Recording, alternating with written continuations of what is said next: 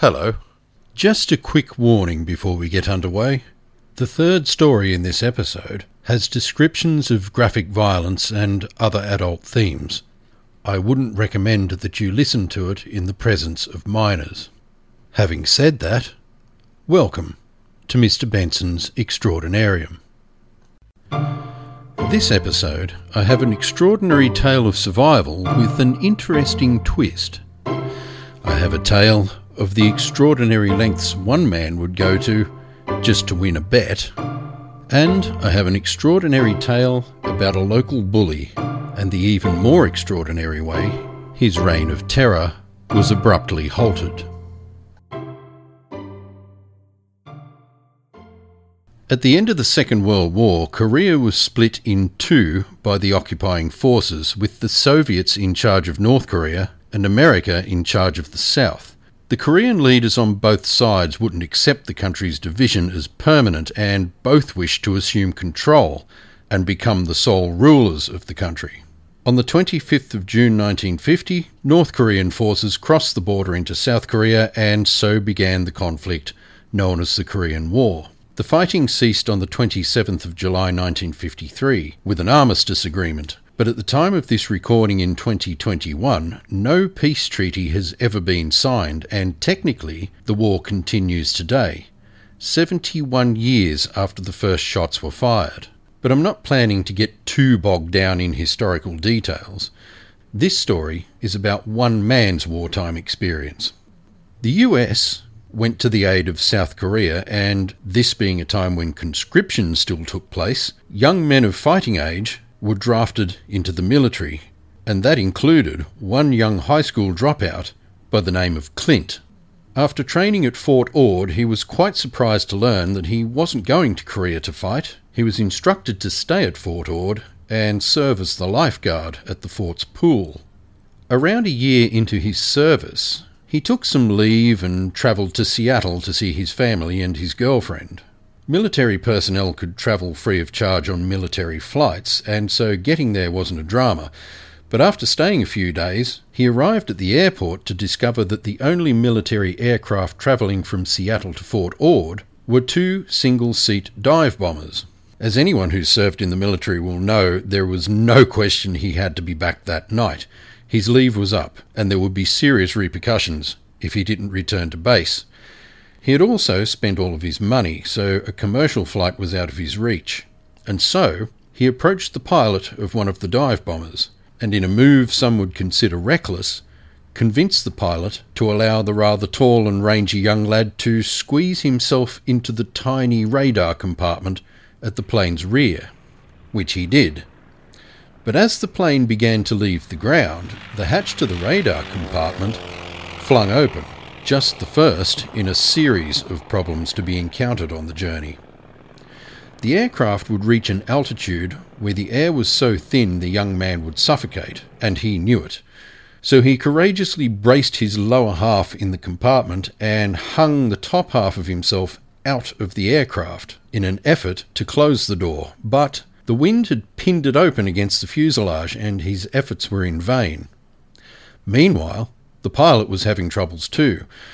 Radio problems and thick fog meant he had become separated from the other dive bomber, and, more urgently, he was running out of fuel, with not enough to reach his destination nor return to Seattle, and without a radio he couldn't contact any nearby airports. But wait, there's more. Completely unrelated to the open hatch in the radar compartment, the oxygen supply in the cockpit was now beginning to fail. He had to get to a lower altitude with more oxygen before he passed out. He was in a dive bomber, and so he dived. This was extremely fortunate for the young man in the radar compartment, as he had already passed out from lack of oxygen, and as they dropped in altitude, he began to revive, which is also fortunate because the plane crashed. He could see the water coming and braced for impact, and fortunately was unscathed. The force of the water rushing in pinned him inside the compartment until it filled, at which point he was able to escape and surface. The water that night was choppy, freezing, and there was a thick fog. The pilot survived the impact too, and between them they were able to extract the life rafts before the plane completely submerged. The fog made visibility very poor, but the pilot had a compass, and so they took their chances, chose a direction, and began to paddle. The water, as I said, was choppy, the fog was thick, and by now, night had fallen. By their best estimates, which turned out to be quite accurate, they were in the waters off the coast of California, which was also a breeding ground for great white sharks. Fortunately for them, they didn't know this at the time. But if that wasn't enough, a freak wave threw the young stowaway out of his raft, and the current took his raft away. The pilot turned back and feverishly paddled toward him, but the current was too strong, and they were quickly separated. Alone, in the dark, in a fog, in stormy, shark-infested waters, with no compass and no idea where he was, his only option was to choose a direction and start swimming through the blackness and kelp beds and hope for the best. He didn't know how long he had been swimming when a light became visible through the fog, and with renewed vigour he aimed at the light, and he went hard. He was almost pulled down by an undertow, and the relentless breakers kept trying to take him back out to sea, but finally the nearly dead young man dragged himself onto the beach at Point Reyes. He was so exhausted from the long swim he could barely crawl, but he made it up the beach to a building. By now he was unable to speak, but the building's occupants wrapped him in a blanket and sought medical help. The pilot had also made it to shore, and while being treated for hypothermia, the two were reunited. The pilot's name, incidentally, was Anderson, Lieutenant F.C. Anderson, a name that faded from memory after the initial newspaper reports of the accident. But the young private, well, he went on to become a man of some renown. His name was Eastwood, Private Clint Eastwood. Yes, that Clint Eastwood.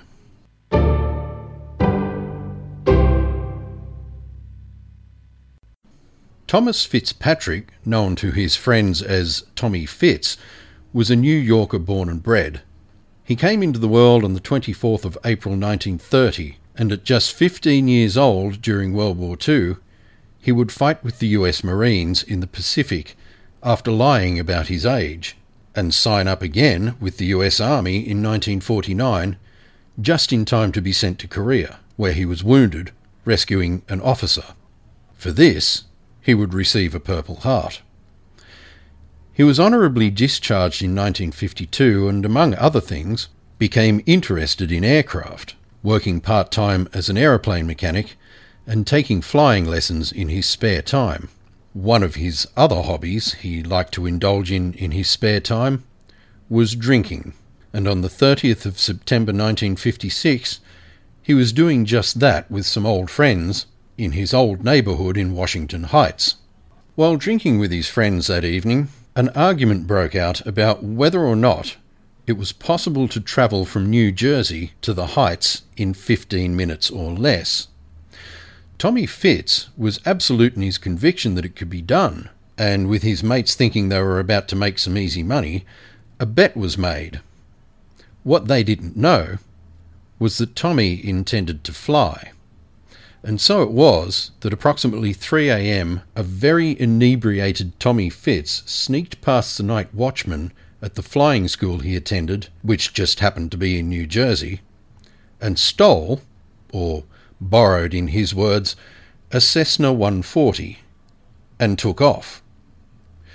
The short flight, which saw him weaving between skyscrapers, was done without lights or a radio, or permission, or the knowledge of any traffic control, or the knowledge of the plane's owner, and in a state of extreme drunkenness. But if that's not extraordinary enough, the lighting in the park he intended to land in was very poor, and so he banked and took the plane down in St. Nicholas Avenue, a New York City street, the very street the bar was in, using the street lights as landing lights.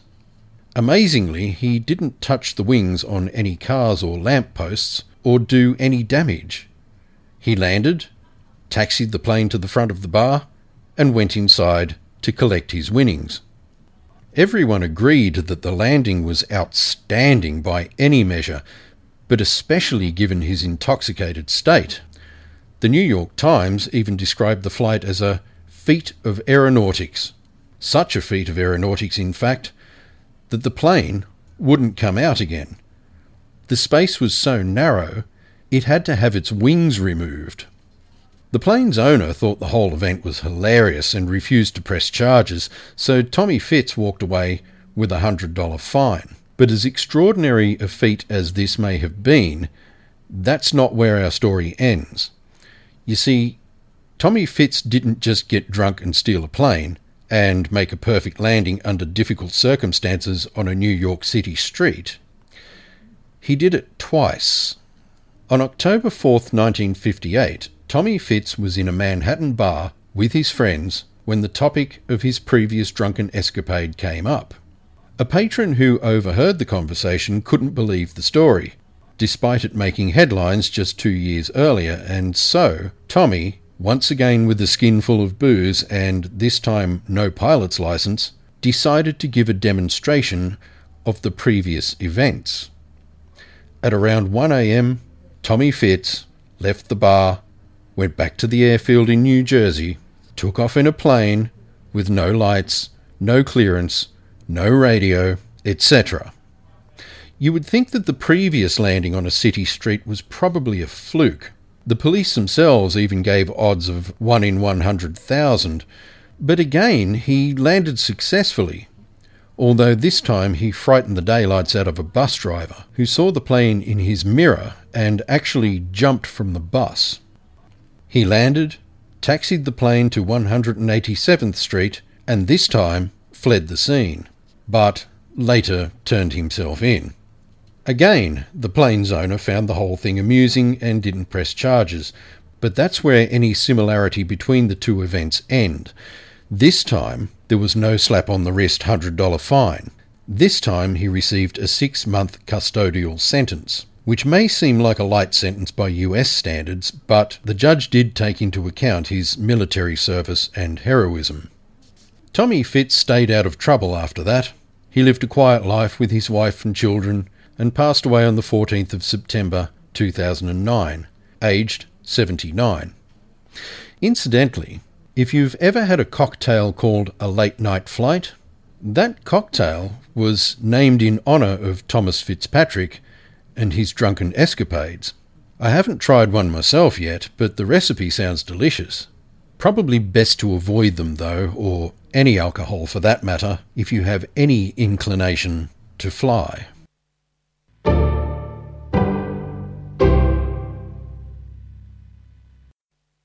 When Ken Rex McElroy was shot dead by 2 separate shooters while sitting in his truck on a crowded street, as you can imagine, his family were shocked and appalled.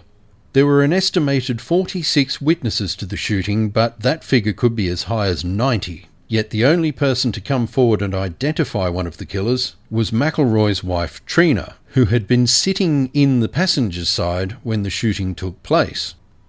The couple lived in the small town of Skidmore, Missouri in the United States, and almost everybody knew everybody else, which made the lack of witnesses even more unusual.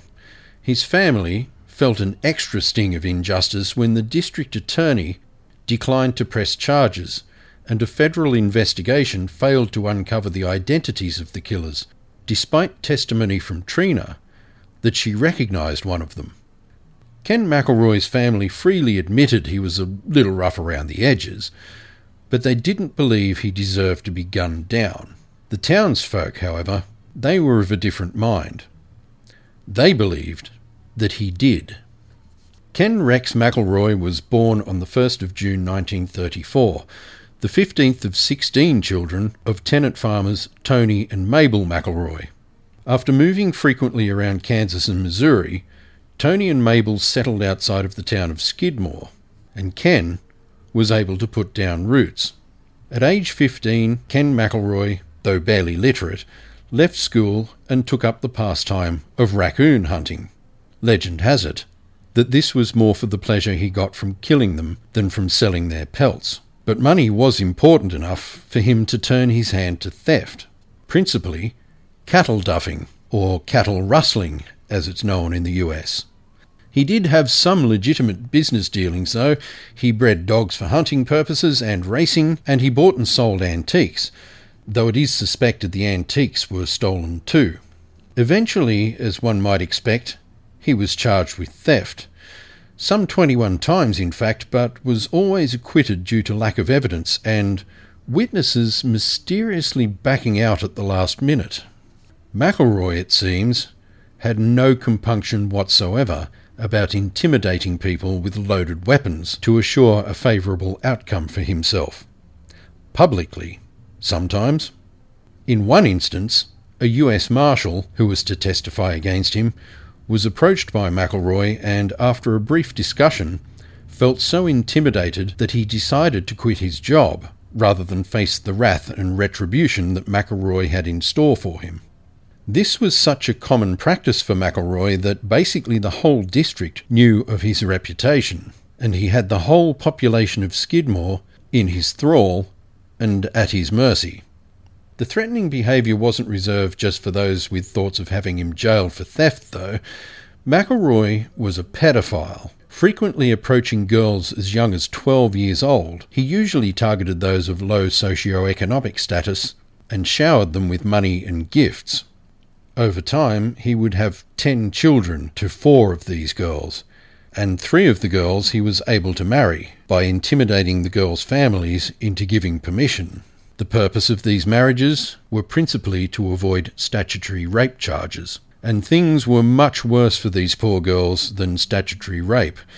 For one, you can leave the word statutory out. Not to mention there were routine beatings and intimidation and psychological game playing, and whenever the families of the girls would try to rescue them, McElroy would unleash his fury on them.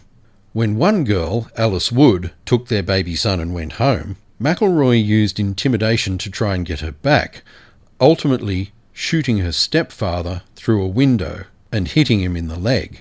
He was charged for this, but simply ramped up the intimidation until the charges were dropped, and Alice moved back to McElroy's. At age 35, he began grooming a 12-year-old by the name of Trina McLeod, and when she fell pregnant to him at age 14, he convinced her to drop out of school, leave home, and move in with him. After their child was born, Trina, Alice, and the children tried to go home to Trina's and escape the savage beatings and abuse, but McElroy simply walked in, dragged them out, set fire to the house, and shot dead the family's dog. Trina did finally escape after confiding to her GP, who reported the situation to Child Welfare. Trina ended up in foster care, but McElroy tracked her down and began stalking the foster family, making veiled threats such as he knew where the foster parents' biological daughter went to school and offering to do them a swap. They could keep Trina if he could have their daughter. After a year of this, Trina decided it would be best for everyone if she moved in with her grandmother, which she did, and it was very soon after this that she found herself living back with McElroy. She too would become a child bride of McElroy's for the purpose of exempting her from bearing witness against him. McElroy's behaviour, believe it or not, actually escalates from this point. But before we go into that, let's recap. Here we have a known thief and child molester who has boldly used intimidation and extortion, including threatening a US Marshal with such intensity he quit his job, to keep himself at large, who has a whole town living in fear of him, and at various points practically has a harem of underage girls, one of whom he bullied into marrying him so that she could avoid testifying against him. What would it take to finally see this person brought to justice? Would he have to attempt murder? As it should happen, he did. Twice. On the 27th of July 1976, a local farmer named Romaine Henry heard 2 gunshot blasts, and when he went to investigate, he found McElroy standing just outside his property, shotgun in hand, and hurling a torrent of abuse, even accusing Mr. Henry of stalking him, without a hint of irony. When Henry attempted to respond, McElroy raised the gun and shot him, once in the abdomen and once in the face. But Henry was able to start his vehicle and escape while McElroy reloaded. He survived. Charges were brought against McElroy, but he was able to pay off or possibly intimidate 2 trappers to act as witnesses to say he was with them at the time, and ultimately McElroy was acquitted. Feeling invincible now, McElroy openly bragged in public about what he had done to Romaine Henry and how he had gotten away with it. So brazen was he that in 1980, when a local shopkeeper asked McElroy's daughter to put back an item she hadn't paid for, the shopkeeper and his wife became the latest targets of McElroy's intimidation tactics. Ernest Beau Bowenkamp and wife Lois, who were in their 70s at the time, would have to contend with stalking, intimidation and abuse, including McElroy parked outside of their store for protracted periods, and on one occasion getting out of his truck and firing a volley of shots into the air. This went on for some time, and then, one day, McElroy simply walked into the shop and shot Ernest in the neck, fortunately just grazing him, and he too survived. This was the beginning of the end for McElroy. The usual tactic employed by McElroy's lawyer, Richard McFadden, was to get court dates moved and delay the trial long enough for McElroy to intimidate the victims and any witnesses, and, it is even suspected, jurors. But this time, it didn't work. On the 25th of June 1981, McElroy was found guilty. However, any records of McElroy's history of violence and intimidating behaviour had mysteriously disappeared. It turns out that the police were so intimidated by McElroy they hadn't kept records in the first place. Because the hundreds of complaints were never recorded, McElroy had a clean record and was only given a 2-year sentence. The police had only charged him with assault, by the way, not attempted murder, despite firing a shotgun at the neck of an unarmed septuagenarian store clerk. So McFadden lodged an appeal, and McElroy was released on bail.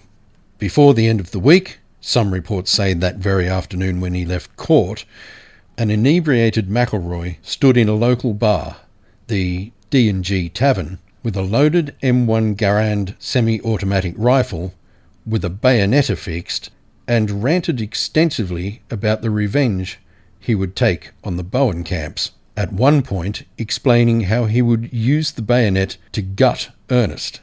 This incident was reported, and while it was a clear breach of his bail conditions, nothing was done. McFadden pulled his usual trick and kept getting the date of the appeal moved, and the people of Skidmore had had quite enough.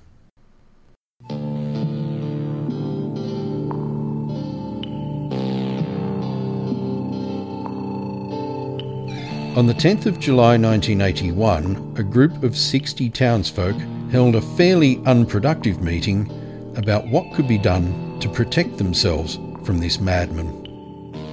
After the meeting, the riled up and angry mob walked over from the town hall to the D&G Tavern, where McElroy and Trina were drinking. A group of 20 or so entered and began harassing McElroy, telling him his reign of terror was over and they weren't taking any more.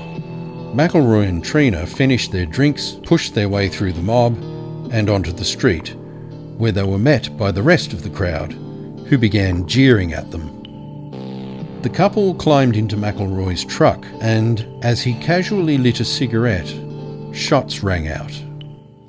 A window shattered, the truck's upholstery and Trina were splashed with blood. An unidentified person opened the passenger door and dragged the shocked and bewildered Trina out of the vehicle. McElroy slumped onto the steering wheel. Trina screamed for someone to call an ambulance, but nobody did. An investigation into the shooting uncovered ballistics casings from 2 weapons, indicating a possible 2 shooters. One was identified by Trina as D&G Tavern co-owner Del Clement, but nobody else corroborated her story. In fact, nobody else saw a thing. Some even went as far as to ask, shooting? What shooting? Apart from Trina's claim that Del Clement had fired shots at McElroy, investigators were unable to turn up any other information. It seems that, despite all the commotion in the crowded street, nobody saw a thing.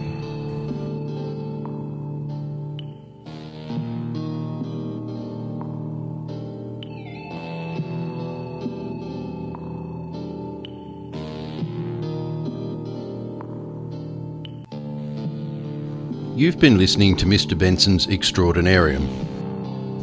Created, researched and hosted by me, Dan Benson. If you enjoyed the show, hit the subscribe button and continue to join me as I uncover extraordinary stories from around the globe and throughout history. Till next time, peace, love, light. Take care. Catch ya.